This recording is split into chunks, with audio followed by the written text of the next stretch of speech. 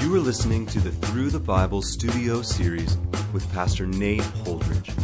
Join us as we continue our study through the New Testament book of James. Here's Nate.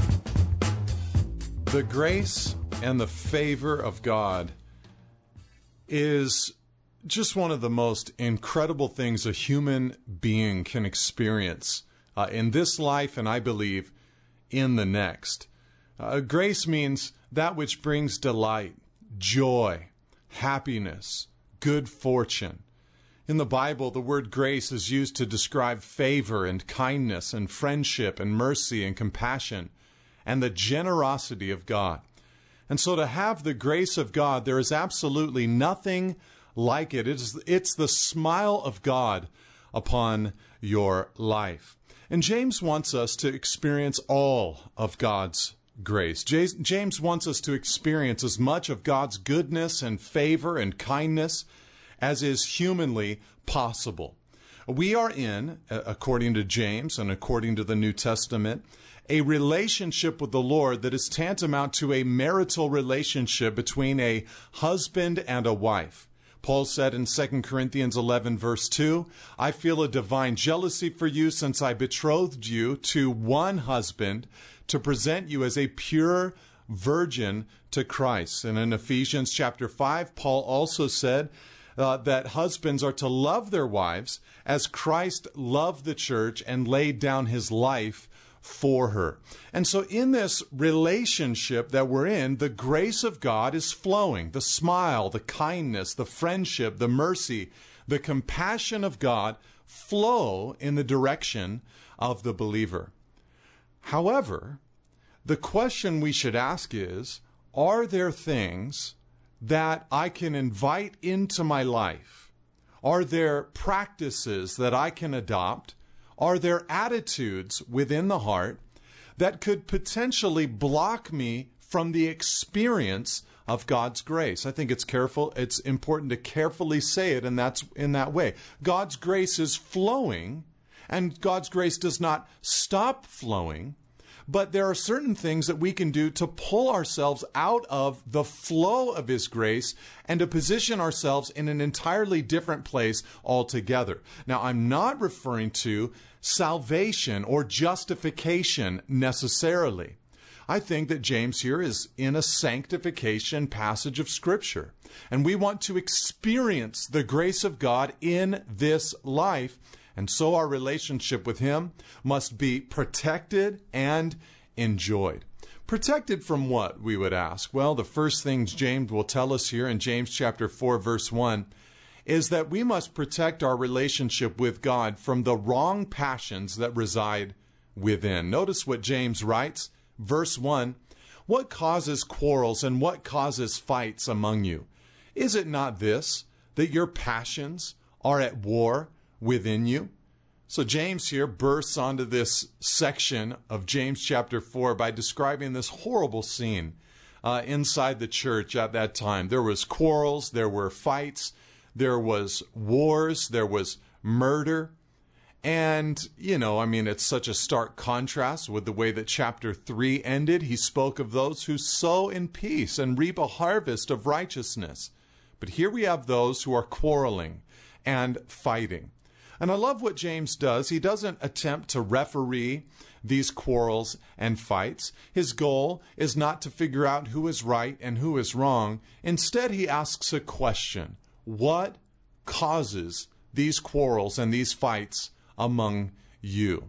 His goal, in other words, is to get to the source of the problem. He wants to deal with the root issue. This is a great question for Christian parents to ask their children, to prime them for the gospel and the need for a personal relationship with Jesus. Why is this happening, and what causes this? James answers the question in verse 1 by saying, is it not this, that your passions are at war within you? Quite often, our own passions are often the things that keep us from enjoying God as much as we could. We might want to blame others. We might want to blame the world. We might want to blame the devil. But James tells us to look within. Paul, of course, in Galatians 5, verse 17 said, "The desires of the flesh are against the Spirit, and the desires of the Spirit are against the flesh. For these are opposed to each other to keep you from doing the things you want to do." And these passions, James tells us, are at war within us. There is this military-like battle that is raging within the life of a believer. And what appears to be happening here for these people that James was writing to is that they were continually feeding the flesh. And as they fed the flesh, as they fed the old man, the flesh was gaining victory over the Spirit in their lives. And so it's important for a believer to say, listen, what is the cause? There is a thing inside of me that if it goes unchecked, I will drift towards a life of sin and a life of rebellion. And so we must pour into the Word of God and the Spirit of God and sow to the Spirit so that we might of the Spirit reap everlasting life. Now, James then gives some of the results of these desires. They are very intense. Verse 2, he says, "You desire and do not have, so you murder." Now, the first result of this fleshiness and their own desires was actually murder. It might not be literal, but it's literally possible. There was probably hatred that was going on there in the church that James was writing to. Not to mention the kinds of sin that produce death in others. Sexual lust, killing a spouse. Monetary greed, killing a future. Desires for pleasure, killing fruit. And so he says, you murder. Number 2, he says, verse 2, "You covet and cannot obtain, so you fight and quarrel." These unchecked desires within them were producing strife and rage and battles between one another. Everybody defending themselves and standing up for their own turf. Number 3, in verse 2, he says, "You do not have because you do not ask." I think this indicates a real emptiness inside of their lives. And that's what these unchecked desires produce in a person's life. We pursue them, we chase them down, thinking that they'll lead us to life, but they actually lead us to a life of complete emptiness. And that's what was occurring amongst these people. You do not have, he says, because you do not ask. And finally, verse 3, "You ask and do not receive because you ask wrongly to spend it on your passions." Now, this is wild because I think what James is saying is that their selfishness was so strong that it even chased them into the holiest of places, into their life of prayer. I don't know that James was even necessarily giving them a lesson on how to pray. Listen, you don't have because you don't ask. Or, when you ask wrongly to spend it on your passions. I think he was pointing out, however, that their unchecked selfish desires had grown to the point that they would even bring it into their relationship with God. It behooves a believer to feed their spiritual man as much as possible. Galatians 6, verse 7 and 8, "Do not be deceived. God is not mocked. For whatever one sows, that will he also reap. For the one who sows to his own flesh will from the flesh reap corruption, but the one who sows to the Spirit will from the Spirit reap eternal life." And so often someone will expect that they can sow to the flesh, never sowing to the Spirit, never in the Word of God, barely in church services, barely serving the body of Christ, if at all, barely giving of their time and their treasure, barely investing in any way, shape, or form at all, and they're sowing to the flesh, expecting to reap from the Spirit eternal life. But Paul tells us that's not how it works. You sow to the flesh, you of the flesh reap corruption, and when you sow to the Spirit, you will from the Spirit reap eternal life. And these people that James wrote to were absolutely reaping corruption as they had sown to the flesh. Now, another danger is not just our wrong behaviors, but really, and passions, but wrong loves. Wrong loves. He says in verse 4, "You adulterous people, do you not know that friendship with the world is enmity with God? Therefore, whoever wishes to be a friend of the world makes himself an enemy of God." Now, it is a very Old Testament type of writing when James refers to these believers, Jewish believers who would be more familiar with the Old Testament, when he refers to them as adulterous people. In other words, he's telling them that they were guilty of spiritual adultery. Now, up to this point in the letter, James has over and over again been referring to them as brothers, taking a very friendly attitude. But here, he calls them adulterers or adulterous people. It's in the feminine form, indicating that we're the bride of Christ. And when you read the Old Testament, what you discover is that one of the most penetrating and convicting descriptions of Israel during times of rebellion was that of an adulteress. I remember years ago traveling to the nation of Israel on a tour of the Holy Land, to see all these biblical sites and everything. And I enjoyed the Temple Mount. I enjoyed the Wailing Wall. I enjoyed, so many different sites. I think I especially enjoy the region of the Galilee. It's a little more natural still and reminiscent of the time of Christ, I'm sure.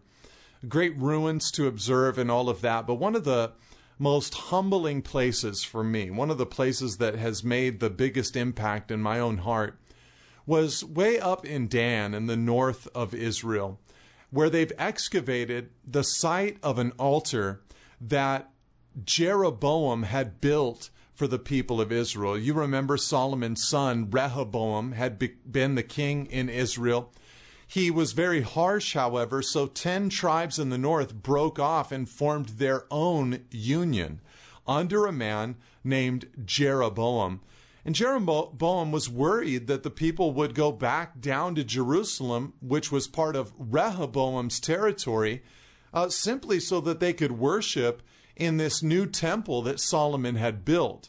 And so instead of encouraging them to go and worship God and encouraging them to be reunited with their people, he discouraged all of that by building 2 new worship centers in Bethel and up in the north in Dan, so that the people could go and offer sacrifices to these false deities, so to speak. He called it the worship of the Lord, but it was idolatry 101. And God sent prophet after prophet after prophet to rebuke that habit and that practice in the nation of Israel. And they were eventually decimated by the Assyrians because of specifically that crime. And I remember going to Israel, and they've excavated the site of that worship in the north in Dan, and just standing there, realizing that this was a piece of real estate that God absolutely hated. He hated what was happening there. He loved the people of Israel, but they were like a cheating spouse wandering from God there at that site. God felt so strongly about this that in the prophet Hosea's life, he called Hosea to typify that relationship. He told Hosea at the outset of his ministry to take a wife of harlotry. And so he married this woman, and eventually, after having some children and growing a family, she departed from Hosea's good home in order to go to a life of prostitution. And then God eventually told Hosea to go again and take back his wife into his house, announcing to Hosea in chapter 3, verse 1, "Go again, love a woman who is loved by another man and is an adulteress, even as the Lord loves the children of Israel, though they turn to other gods." You know, the reality is that the Lord loves us. The Lord owns us.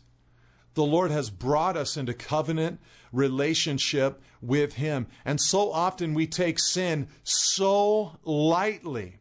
We consider it a minor thing. We consider it a silly thing when someone wants to live a consecrated life. But God, He sees His people and He loves His people. He cares for His people. He wants them to be continuing in that covenant relationship with Him. That's why James says, you adulterous people, don't you know that this friendship with the world, not friends with people that are in the world. We should love the people of the world. But the world system, the things the world does, the way that they live a morally separate life from God, their practice, their ideology. James says friendship with that is enmity with God, and you're actually making yourself. This is the sad result. You're making yourself an enemy of God. God has not moved, but you have moved.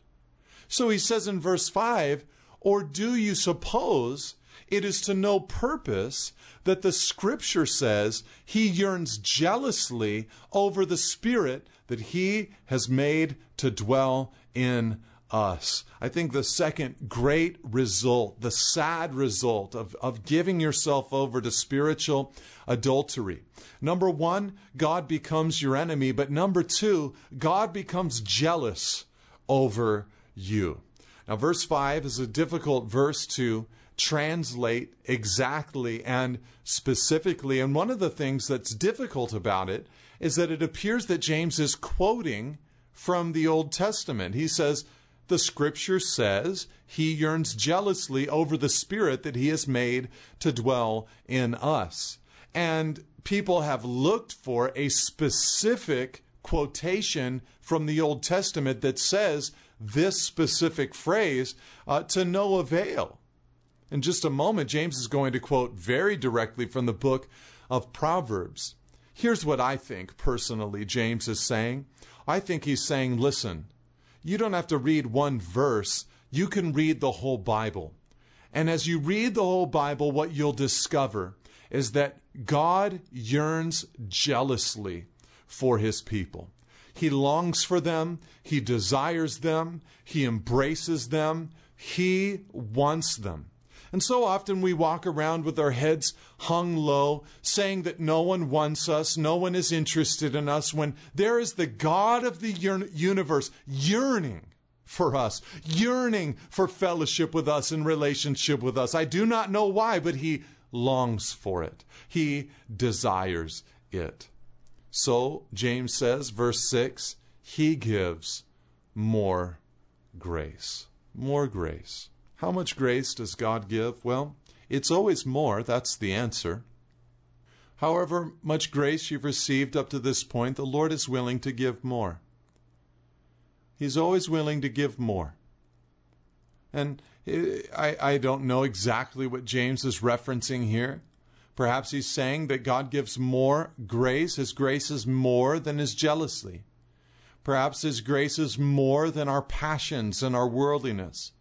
Perhaps His grace is more than His standards. But all we know is that He's not saying here, listen, there's a cup or a jug or a cooler or a pool or a lake or an ocean of God's grace, but a river of God's grace, a continually flowing river of God's grace. He gives more grace. And some of the keys to drinking in this grace, James mentions in verse 6 and 7. Therefore it says, verse 6, God opposes the proud, but gives grace to the humble. God is always against those who are proud. This is actually a military term. God opposes the proud. And here's the way that we access His grace. He gives grace to the humble. Jesus said, blessed are the poor in spirit, for theirs is the kingdom of heaven. Humility taps you into the grace of God. Just seeing yourself as lowly, seeing yourself as needy, seeing yourself as a person who is thirsty, who is not sufficient in and of yourself, viewing yourself in that way works wonders as the grace of God flows into your life. Beyond that, he says in verse 7, submit yourselves therefore to God. Another way that we can receive God's grace is through submission. To say, speak, Lord, your servant hears, just like Samuel did in 1 Samuel 3, verse 10. And, as well, he says, resist the devil, and he will flee from you. We aren't to battle the devil directly, but we're to resist him. We're to be smart. Ephesians 4, verse 27 says, give no opportunity to the devil. We're to be ready for this battle. Put on the whole armor of God that you may be able to stand against the schemes of the devil. Ephesians 6, verse 11. And we're to be watchful. 1 Peter 5, verse 8, knowing that our adversary, the devil, prowls around like a roaring lion, seeking someone to devour. Now in verse 8, James continues on speaking about this relationship with God. He says a few different things that should help us, I think, in our walk with him in a real practical sense. Number 1, verse 8, the first part of the verse, he says, draw near to God and he will draw near to you. It's very important, I think, for a believer to know that when you pursue the Lord, as you're covered by the blood of Jesus, a believer, a co-heir with Christ, as you pursue God, James promises God will draw near to you. You draw near to God and he will draw near to you. We can have that confidence inside of our lives, to approach boldly his throne of grace, to find grace and mercy to help us in our time of need. I think Enoch, of course, is a great example of this kind of life. Listed in Genesis chapter 5, Enoch walked with God for 300 years after his son Methuselah was born at around his 65th birthday. And so for 300 years, Enoch walked with God. Enoch enjoyed a relationship with the Lord. And Hebrews 11 verse 5 says that Enoch did that by faith, and in verse 6 said, and without faith it is impossible to please him, for whoever would draw near to God must believe that he exists and that he rewards those who seek him. And so there's a special presence of God for those who will draw near to the Lord. You attend church and you sit under the teaching of God's word so that you can pursue the Lord and hear from the Lord. You're drawing near to him. Well, he will draw near to you. You open up your Bible in the morning to spend time with God, and he will draw near to you. He will draw near to us. That's the first thing that we need to know here, that God will show up if we show up. Then he goes on and he says in the second half of verse 8, cleanse your hands, you sinners, and purify your hearts, you double-minded. And so we're to cleanse ourselves in one sense. Now, this might be an odd thought for some of us because when we came to Christ, we know that we were cleansed by the blood of Jesus. And so what does it mean when James tells us that we're to cleanse our hands and purify our hearts? I believe that James is not talking about justification, but sanctification. He's not saying that we need to positionally cleanse ourselves, but practically cleanse ourselves. Hand washing is what he refers to. Cleanse your hands. And that's something that you do from time to time to prevent sickness from coming upon you, to present uncleanness. Jesus said to his disciples when he washed their feet, he said the one who is bathed does not need to wash, his whole body, except only his feet, but is completely clean. We walk through this world and we do need to be cleansed. We do need to be cleansed. And of course, one way that we can be cleansed is by the Word of God, the very thing that you're doing right now, hearing the Word of God explained and taught and read. As you hear that, the water of His Word is cleansing your life and your soul. Psalm 119, verse 9, how can a young man keep his way pure? By guarding it according to your word. I've been thinking a lot lately just about the way that we read the Bible. It's so contradictory to the way that we read so many things in this day and age. There are no hyperlinks inside of the pages of Scripture. It's a very long book and very linear in thought, which is like nothing that we find in the internet world. Everything there is short and not linear. You can bounce all over the place. So our minds need to be trained so that we can cleanse our hands and purify our hearts with the Word of God. Verse 9, he says, "Be wretched and mourn and weep. Let your laughter be turned to mourning and your joy to gloom." Now, unfortunately, some people, when they read that verse, think that that is supposed to be the perpetual attitude of all believers at all times. And actually, the truth is that this is supposed to be the temporary attitude of some believers at some times, or maybe all believers at some times. And these believers that James was writing to, because of their sin, they had a reason to mourn and weep and be gloomy. You know, when you go to a funeral, you act a certain way. And when you go to a wedding, you act a certain way. You're different in whatever setting you might be in at the moment. And James is shocked that these people are laughing and joyful. There should have been sorrow inside of their hearts. It's important for God's people to make sure that we do not walk around as if sin is all good.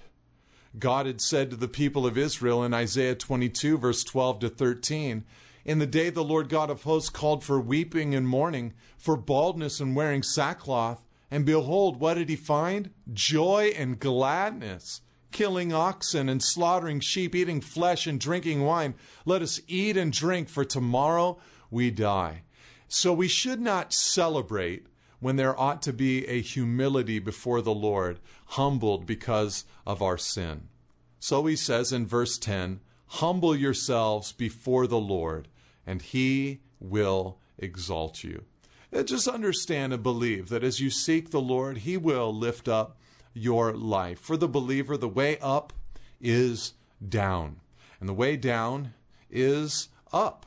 And so we have to be a humble people. You humble yourself before God. You privately humble yourself before the Lord, and he will exalt your life in whatever way he chooses to do. "Do not speak," verse 11, "against one another, brothers. The one who speaks against a brother or judges his brother speaks evil against the law and judges the law. But if you judge the law, you're not a doer of the law, but a judge." Now, this is a tricky little thing that James is saying.